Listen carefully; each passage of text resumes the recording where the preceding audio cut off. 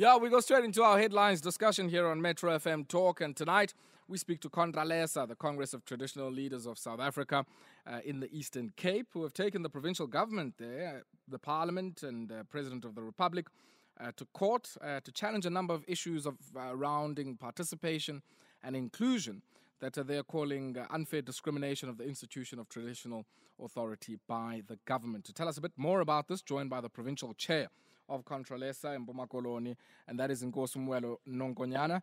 Nkosi Nonkonyana, good evening to you and welcome. Maskwamgel. Oh, ayabonga ndiyabulela umkhulu ndiyabulela mne nawe mandi 40 kumakhaya ngamakhaya. Greeting to all your listeners nationwide. Thank you for the opportunity. Nkosi kakhulu. And maybe I want us to start off here.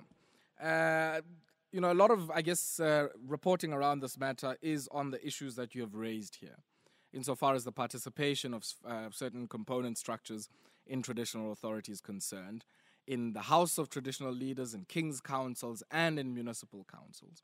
Maybe take us back, give some context to us, because abanye bethu sibancinci kakhulu, and we might not know the genesis of this cooperative framework of governance. Ingakumbi kwilali esivela kuzo. Talk to us about where it comes from, and I guess the role that Contralesa has had, alongside, its fraternal organizations and others in ensuring this cooperative and very sort of hybrid form of governance. Yes, thank you so much. Fortunately, I was leading the Cape delegation of traditional leaders in the World Trade Center talks. We agreed that in this country, there will be two systems of governance.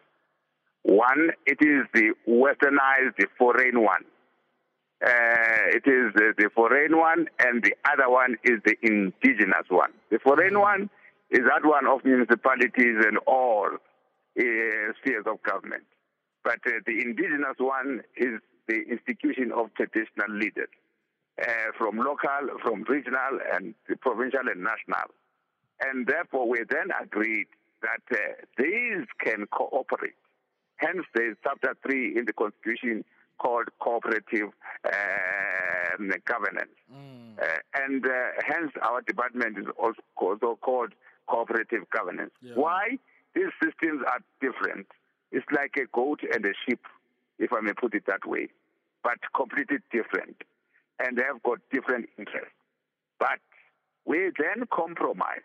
We said, let these structures be there, let these be funded. But the government has been consistent to fund only the municipality side and traditional authorities and nothing.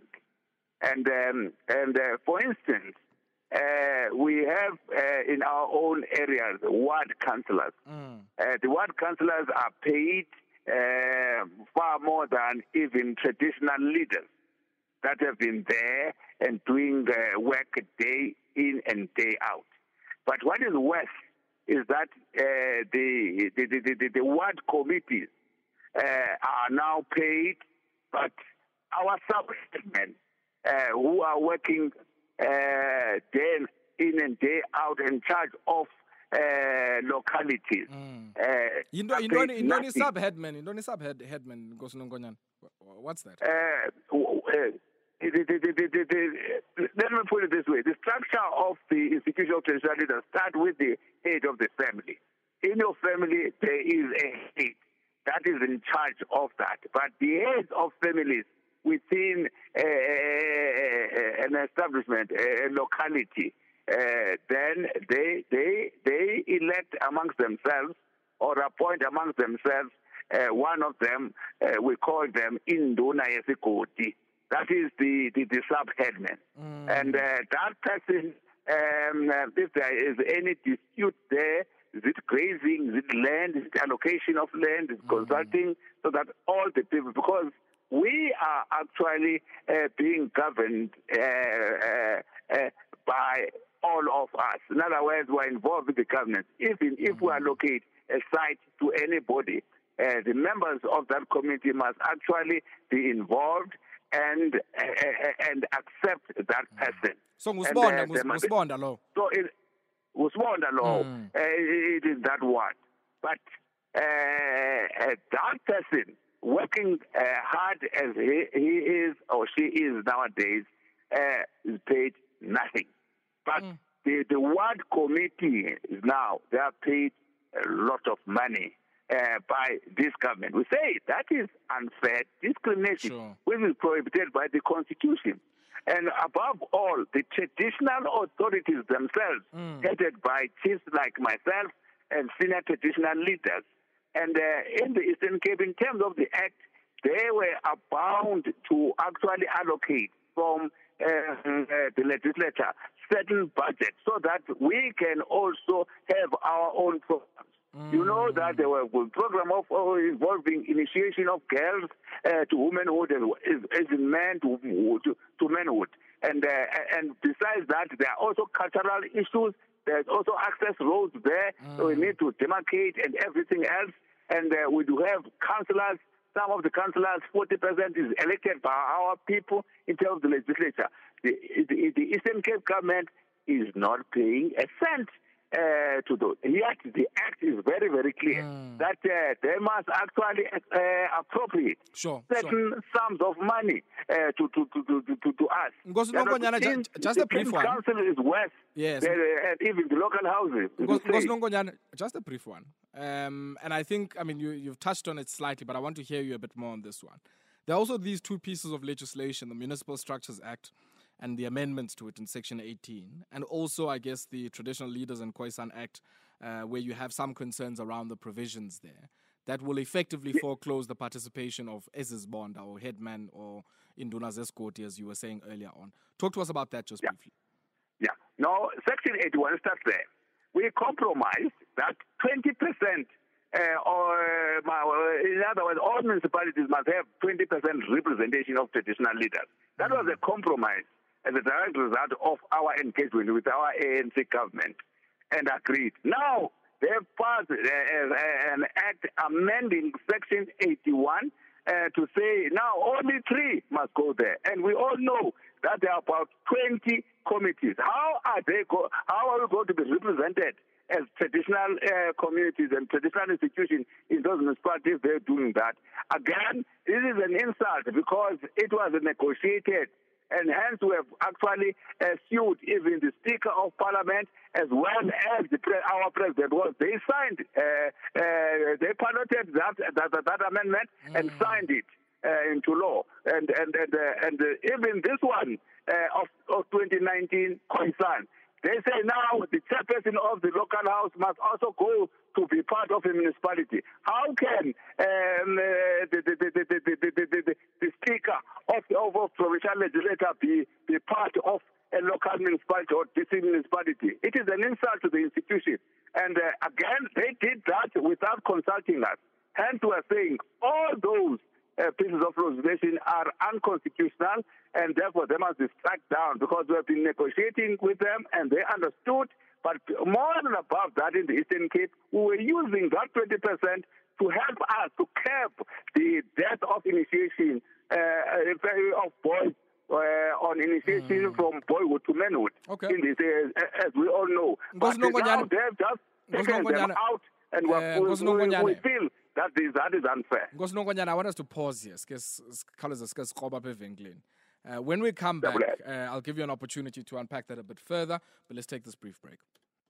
6 minutes it is before 8 p.m. It's the headlines here on Metro FM Talk, and this evening we speak to the Congress of Traditional Leaders of South Africa in the Eastern Cape, who are raising some concerns about uneven and unfair treatment of sub-headmen and many of those who participate in traditional councils as compared to ward committees and to ward councillors, while I guess a significant amount of administrative and other forms of work is undertaken by these structures.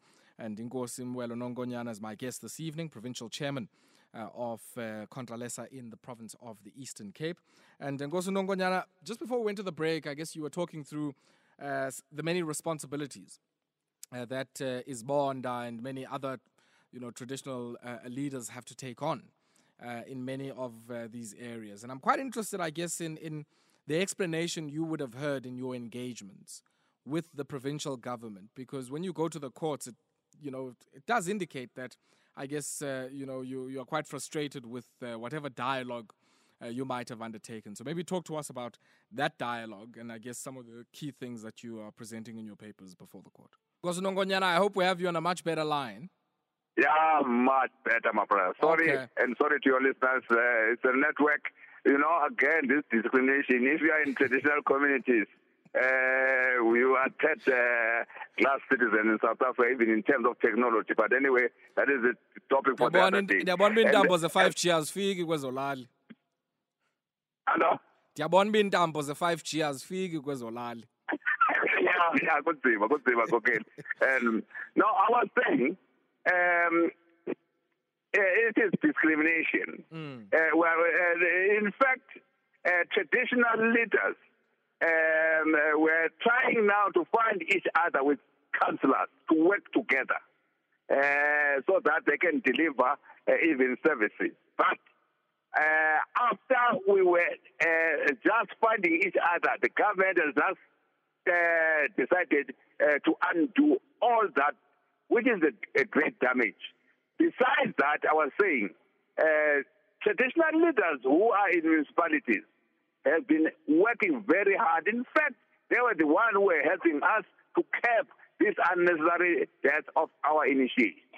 And the other thing, Bongadala must clear, this word of Izibonda and is an insult because we don't have Izibonda, especially in the Transkei area. We have got traditional leaders who control vast land, and in charge of many communities. They are actually realized, known as traditional leaders, Nkosi, and some of them are actually from the kingship, and hence there's this that we want to clear.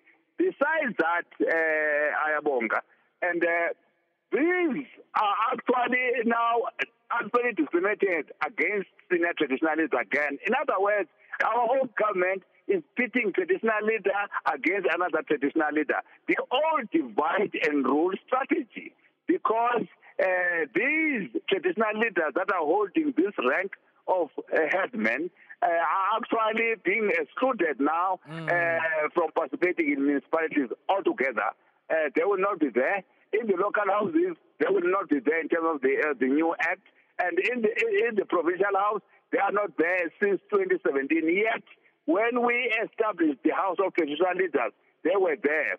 And when you are talking about the House of Traditional Leaders, you have got a component of the House that is not there. And we find it very odd. Like, for instance, we have Parliament. We have got in Parliament even people who are actually representing organized local government. You have got people who are representing provinces. We call all that Parliament. But in us, they don't want the houses to be composed of all the spheres, if I put it that way, of traditional leaders. They want to exclude, and yet they are in charge of a lot. In fact, they are the ones who are actually on the ground, doing a lot of work. And above that, there is also an issue here of unfairness. Bereaved traditional leaders in the former Transkei and former Ciskei, they were granted gratuities for bereaved families.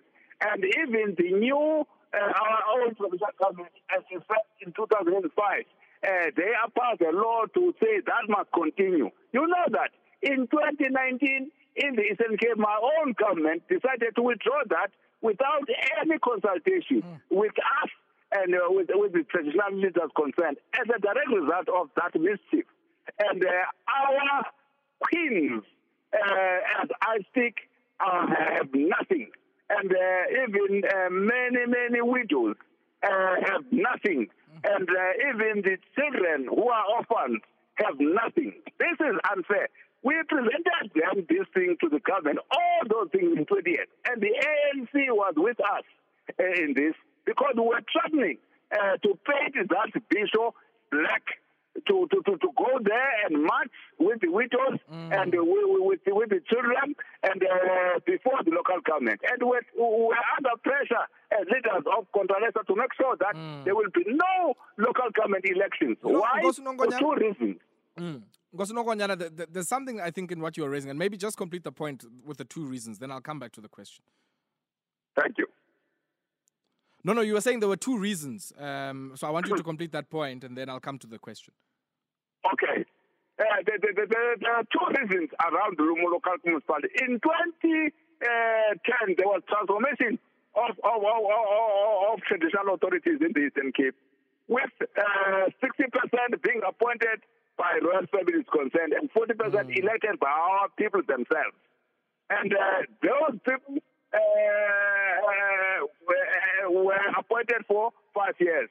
In 2016, we were told by our own government that no, let's prioritize local government in 2016, and we are going to conduct the elections for this 40% component. They did nothing like that.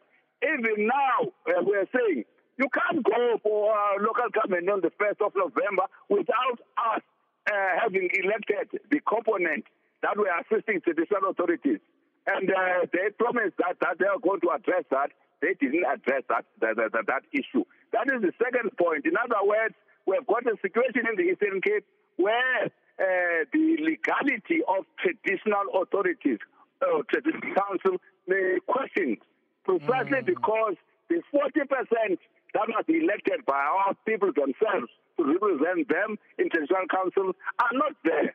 Hence, we've got that concern on local government. That was the second issue of I wanted to raise sharply with you. Yeah. Look, I mean, I think the point I wanted to make, and I'd love to hear your thoughts on it, because it does seem to me that Nikalaza ningaphakathi, insofar as, you know, you as traditional leaders would also be represented in lawmaking platforms. Now, the laws that you're speaking to, in the case of the Municipal Structures Act and the Traditional and Khoisan Leaders, bill, I think, which is, now an act, all of those would have gone through a process that would have involved consultations with organized formations of traditional leadership, as represented in the NCOP and even, I guess, in the public participation processes. And my sense is this is yonakelepi, if indeed you do have representation ningaphakathi. Yonakelepi. We are not inside. That's first thing. Secondly, it is so-called... So you're not at the NCOP? Hello? So you would not have representation at the NCOP?